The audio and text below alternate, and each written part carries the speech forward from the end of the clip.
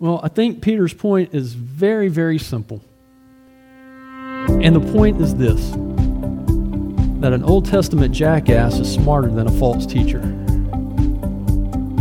And if you're willing to follow a false teacher where a dumb donkey is smarter, what does it make you? Are you looking for meaning or a word from God that's relevant to your life? Are you searching for a better understanding of who God is? Well, you're in the right place. You found the Gary Talks About God podcast. This is a weekly podcast that comes to you from the pulpit of Red Bank Missionary Baptist Church in Germantown, North Carolina. The podcast is hosted by Red Bank Senior Pastor Gary Sanders. Now let's get ready to take that walk through God's Word with our pastor, teacher, and friend. Hey, he's that guy we call Gary. 2 Peter chapter 2.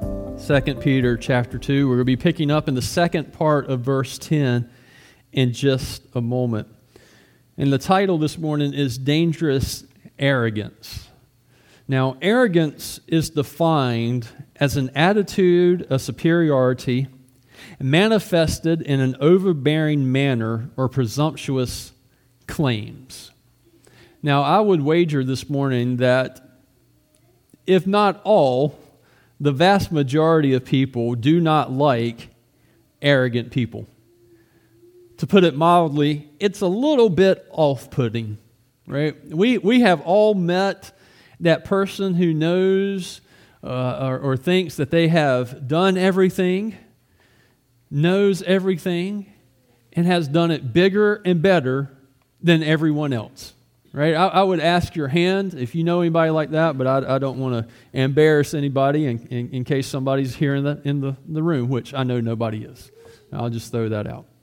As I was preparing for this, I read an interesting article. And the title of the article was The Price of Arrogance.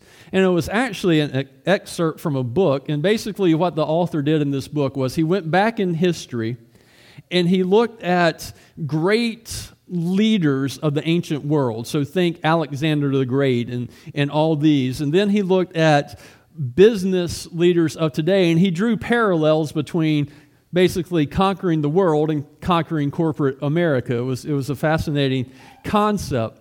And one of the leaders that he wrote about, I had never heard of, to be honest with you. Her name was Linda Wagner, I think is how you pronounce her last name. And she was the CEO of Warnaco. Is anybody familiar with Warnaco? You ever heard of that company? Well, you probably have actually wore some of their clothes because they were the largest clothing manufacturer in the world. Now listen to what she did. She came in 1986, and in 1986 to 1998, she quadrupled the size of the company. I mean, she bought brands like Calvin Klein, Speedo, all these. I mean, at the height of 1998, she was the highest paid CEO in America. She led the largest clothing manufacturer in the world so that in 1998, that company had a revenue of $2 billion. But she had a problem. And her problem was she thought she knew it all, knew it better, and didn't need to listen to anyone else. She was arrogant. Someone wrote, one of her employees said, her ego, coupled with a seemingly insatiable appetite for power and Olympian-sized pay package, placed a fatal strain on her company and brought her down. How far did it bring her down? 2 years. From 1998, they had a profit of $2 billion. 2 years later, they had a net loss of $330 million. She lost $2.3 billion in 2 years because she was arrogant, because she thought she could do it better. And not only did her arrogance ruin her company, it ruined the brands. It ruined people's lives that worked for her. It had a trickle-down effect of destruction. See, and that's one of the problems that most arrogant people don't realize. if they lead out of their arrogance, it's not just their downfall that occurs. It impacts people who are following them.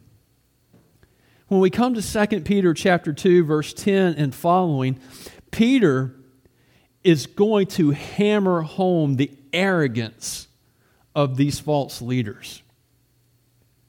He's getting ready to really just launch into them. They think they know more. They think that they have their instincts are better, that their hearts are better. But what Peter's going to say is they're so arrogant they don't see how dangerous their teachings are and how dangerous it is to those who are following them. And Peter is telling us as we read this morning that, hey, we've got to be able to recognize the false teachers. We got to be able to see them for who they are so that we know not to follow them. Because they're not going to lead us to God, but instead they're going to lead us away from God and to destruction. So picking up in the second part of verse 10 and reading down to verse 16. Bold and willful, they do not tremble as they blaspheme the glorious ones, whereas angels, though greater in might and power, do not pronounce a blasphemous judgment against them before the Lord. But these, like irrational animals, creatures of instinct, born to be caught and destroyed, blaspheming about matters of which they are ignorant, will also be destroyed in their destruction, suffering wrong as the wage for their wrongdoing. They count it pleasure to revel in the daytime. They are blots and blemishes, reveling in their deceptions while they feast with you. They have eyes full of adultery, insatiable for sin. And they entice unsteady souls. They have hearts trained in greed, accursed children. Forsaking the right way, they have gone astray. They have followed the way of Balaam, the son of Beor, who loved gain from wrongdoing, but was rebuked for his own transgression. A speechless donkey spoke with a human voice and restrained the prophet's madness.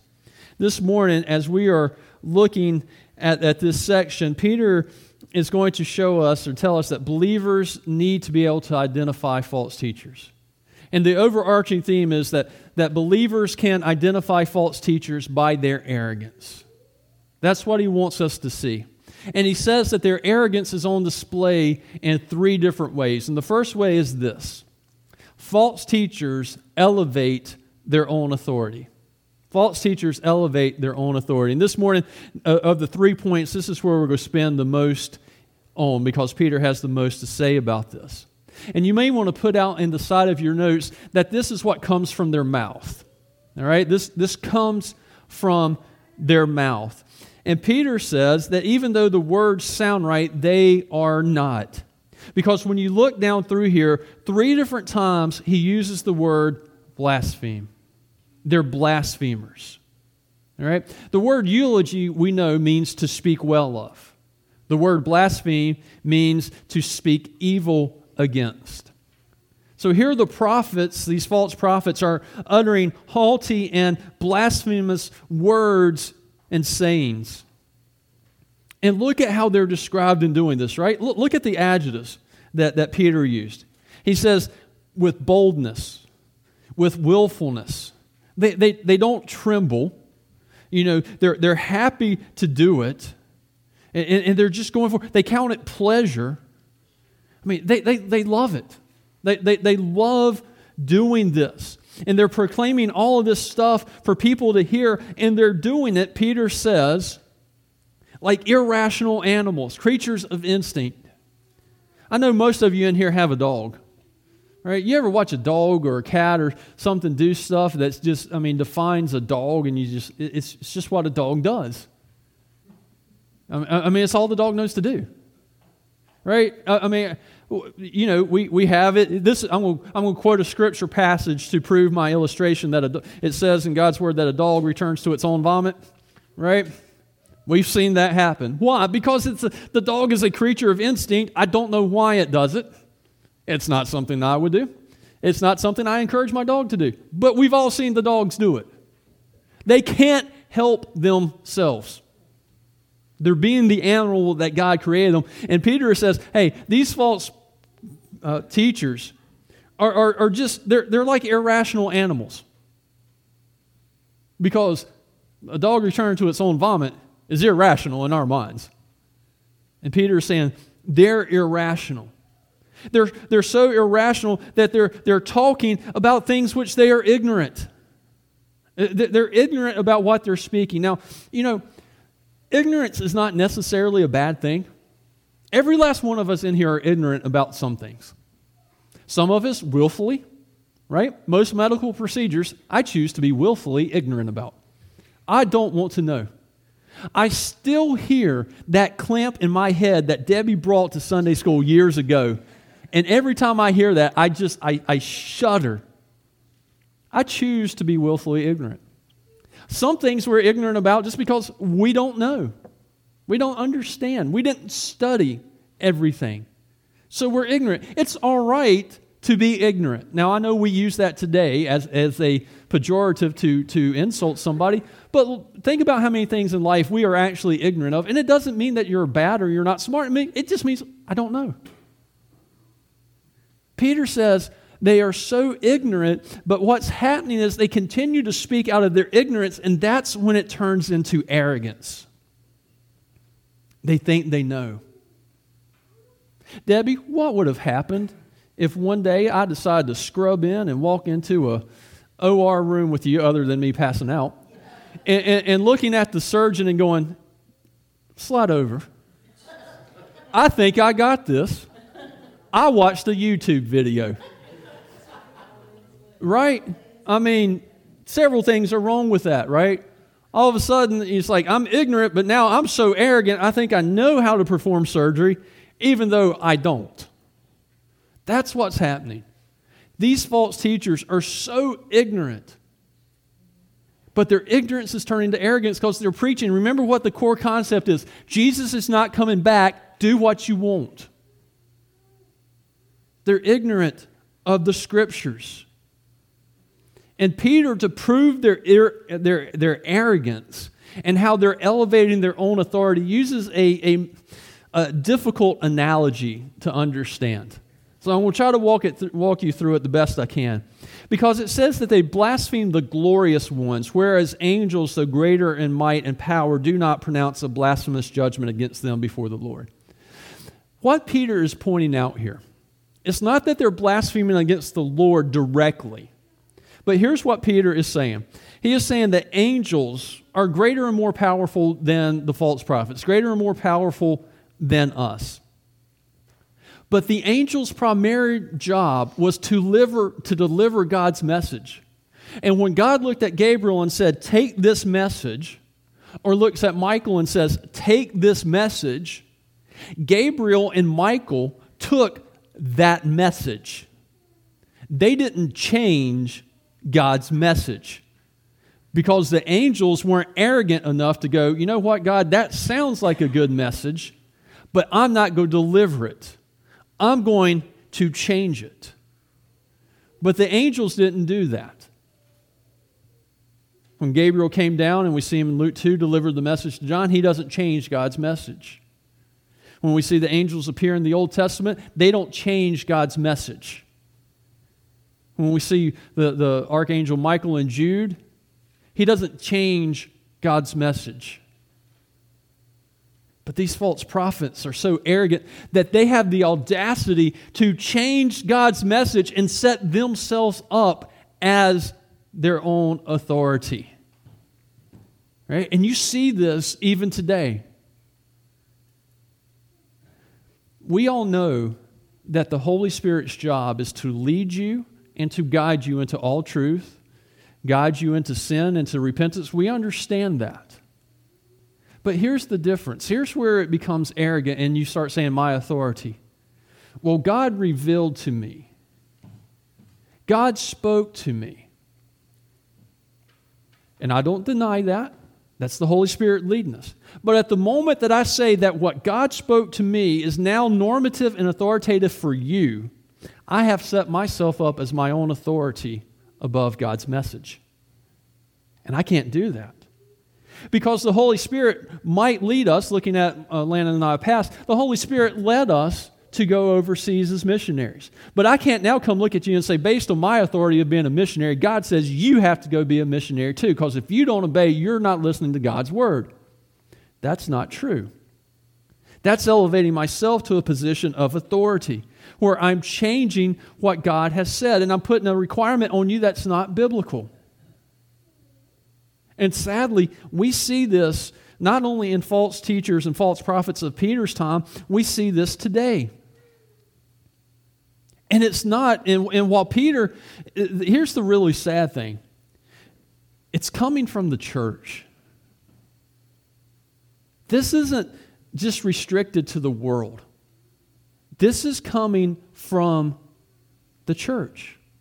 And God's message is being changed from the beginning to the end.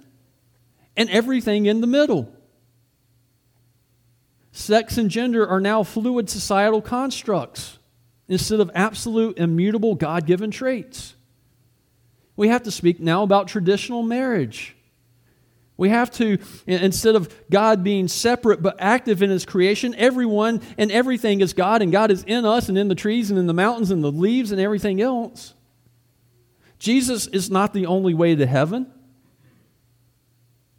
Heaven is real, but hell is not. Have you ever noticed that? If you think about it for a minute, you can't really have a heaven if you don't have a hell. They go together. What would be heaven? One person's heaven is another person's hell. But you see all of this denial of truth. Jesus isn't really going to return. And most of those things, yes, you can read them in headlines of every major newspaper in America, but you can hear them just about from any pulpit in America today too. What's happening? They're elevating their own authority. A while back, a popular pastor, and the clip goes around on YouTube every now and then, and the point that he is trying to make, and he tries to make it through a very emotional but incredibly lacking analogy, is he's looking and says, he wants people to, and he says that God basically broke the law for love. That God loved you so much that you were His child and there was nothing that you could do, that He broke the law for love. And it sounds so good. And he tells this really great analogy of if you're going to take your son or daughter to the hospital because they're sick, you're going to break the speed limit. And it sounds really good and it's really emotional, but my gosh, it is so wrong. Because God didn't break the law for love. And in fact, if you understand that or you think that way, it actually makes God a couple things. One, it makes Him a sinner because He broke His own moral law. But secondly, it actually diminishes God's love because God's love is spelled out on the cross. When He looked at you and said, there's nothing that you can do to be saved, but there's something that I can do. You can't fulfill the law. I can. I'm going to come, take on human flesh, fulfill the law for you, die in your place as the law requires, so that you can have life and be raised again. That is much more loving than God breaking the law. But you hear stuff like this. And it all comes down to what Peter said in 1 Peter 2:8, that the cross is a stumbling block. It really is. Now, as I thought about this, I realized, how many of you have ever stumbled? Right? I've stumbled. Have you noticed that when you stumble, one of two things happen? You either regain your footing or you face plant. We all hope to regain our footing. We've all face planted. And I think that's a great illustration. I think that's why Peter uses the word stumble. Because every one of us here this morning, at some point, we stumbled over the cross. It doesn't make sense. There's a mystery and a miracle in the cross, right? The mystery is that God satisfied the demands of the law while at the same time offering mercy to us who stand condemned by it. The miracle part is He did. And we stumble over that. The question is whether or not it causes us to completely faceplant. And many people it does.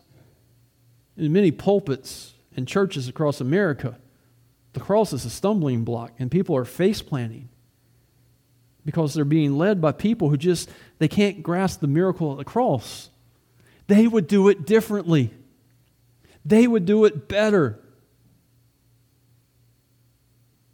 if they could just change a couple things. The problem is the Bible isn't one of the things you can just change a couple things. The Bible is one of the few things, if not the only thing in life, that's an either-or proposition. Either it is true, every aspect of it, or nothing is true. You cannot have bits and pieces and parts. It's one or the other.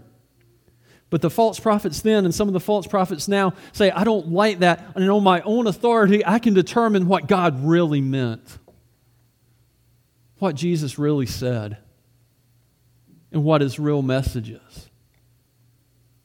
So anytime you see someone who elevates themselves and their words above the authority of Scripture, that's a false preacher. And that's a false message. Right? We've never been called, pastors have never, ever been called to make the message of the gospel more acceptable to the world. We've been called to do a lot, but that's not one of them. And how arrogant must you be to claim that you know better than God? Peter says we can identify them when they elevate their own authority. But secondly, Peter says, false teachers follow their deviant instincts. We see this in verse 14. He says, they have eyes full of adultery, insatiable for sin. Now you can put out in parentheses, this is what they see. Now you would think, all right, what do they see? What are their eyes full of? You would think that as a preacher, the next word would be eyes full of righteousness. Eyes full of God's holiness, eyes full of God's kingdom, eyes full of God's mission, eyes full of something that relates to the one to whom they are preaching or talking about, right? That would make sense. That's what you want to see in the teachers and the prophets. Somebody who is saying, you know what, God, I'm going to seek your kingdom first and your righteousness. Instead, Peter writes that what they have eyes full of, he says they have eyes full of adultery, insatiable for sin. Now, I know that as we are going through Revelation, we have talked about how God uses the analogy of adultery to define spiritual terms. Okay? We've said that as ancient Israel would leave his worship and go worship false gods, that he would say, you're playing the harlot, you're committing adultery with me. This is not what Peter is saying. Peter is using the word adultery to mean adultery. Now, the actual translation of what Peter says is this. It actually translates that having eyes full of an adulteress. All right? Now, Peter is not condemning women with that statement. It is not a comment on women. It is a comment on the false teachers who are viewing every single woman as a potential candidate to fulfill, as it says right there. What's it say after that? Their insatiable appetite for sins. The teachers see, these false teachers see every woman as one who would be able to satisfy a little bit of their sins, and they see a woman who's maybe unsteady in her soul and prey on her because their eyes are full of adultery. It's what they want.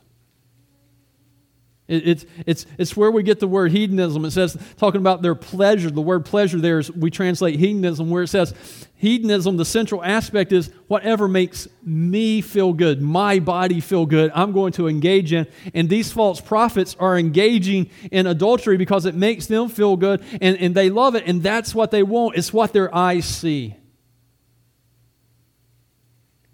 You want to follow somebody who acts and behaves like that?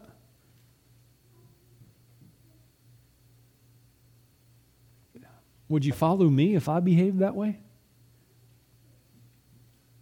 No. And I don't blame you. I wouldn't either. But this is what they won't.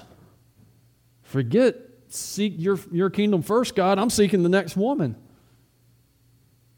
And sadly, and it's still true today, far too many and one too many pastors have been engaged and caught in adultery and sexual immorality. Man, the headlines the past year has just been mind-numbing. It's just boggling the mind.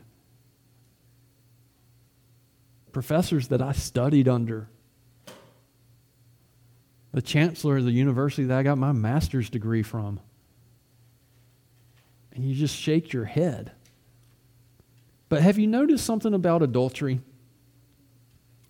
with all these people? That God exposes it. This is one area that I think God, and I'm going to quote somebody here, he says that this is exposed, quote, very publicly for the glory of his name and the purity of his church. Every last one of them thought they'd get away with it. And every last one of them got caught. God will bring it to light. But Peter writes, look at false teachers. What is it they're really following? Because we see in their deviant instincts that what they see and what they want is another woman as a conquest. But then finally, Peter says you can identify false teachers because they train themselves in greed. And you can put out in parentheses, this is what's in their heart. The end of verse 14 says, they have hearts trained in greed. Trained in greed. The word trained there in the Greek is actually where we get our word gymnasium.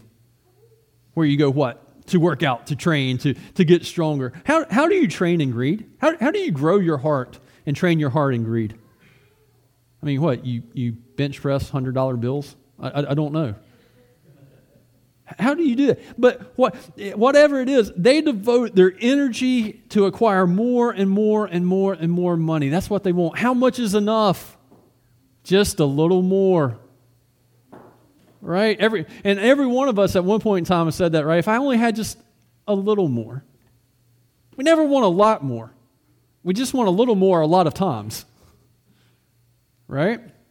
That's what they do. They're doing it. They want money. That's all they can see. The only thing that they see the people following them for is a way to get rich quick.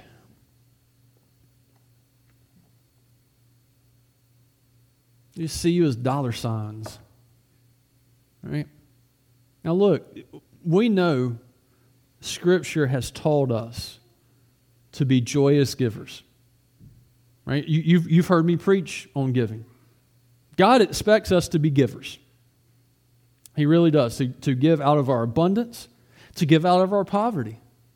But to give, and to give generously and with joy. I've preached message on stewardship. I've preached messages on tithing. I encourage you to give to Annie Armstrong and Lottie Moon. And when we collect for the Baptist Children's Home so that money can be used in ministry to promote the gospel. But I really don't think I've ever put an 800 number or a website in the bulletin or online for you to send me money so that I could pray for you. Send me money so I could replace the 2 hubcaps on my van. Right? Paint my new jet. Need a new helicopter. You know, I got a field that I could park a helicopter at my house and I could park it right there. It cut my commute time by a lot, I imagine. I don't know. But a little bit.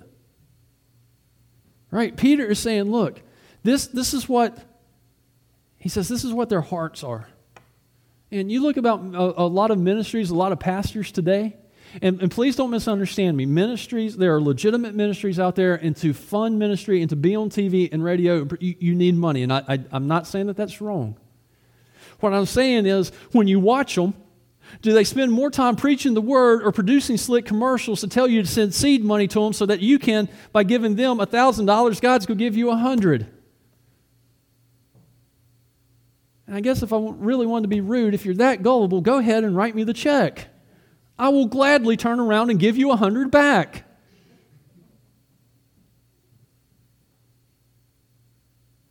They train their hearts in greed. It's what they want. Peter says you can identify them that way.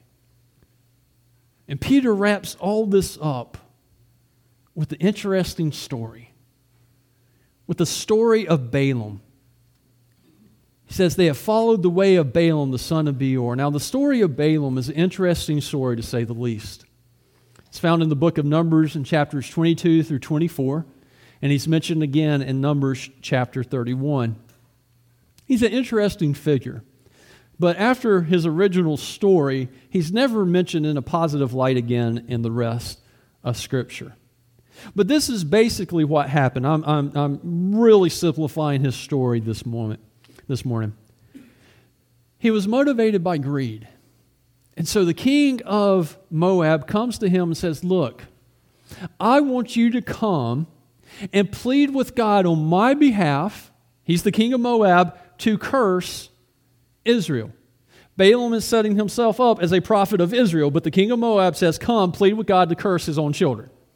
We probably know where this is going to end up, but there's more to the story. After several attempts, he decides to go. And what does he do? Well, he hops on his donkey to go to the king of Moab. And he's on his way. And as he's going up there to go see the king of Moab, right, his mouth, right, is about to speak on his own authority. His eyes are full of adultery. We see that in a later story. And his heart is set on greed, right? You see how Balaam sums up everything that Peter has just said?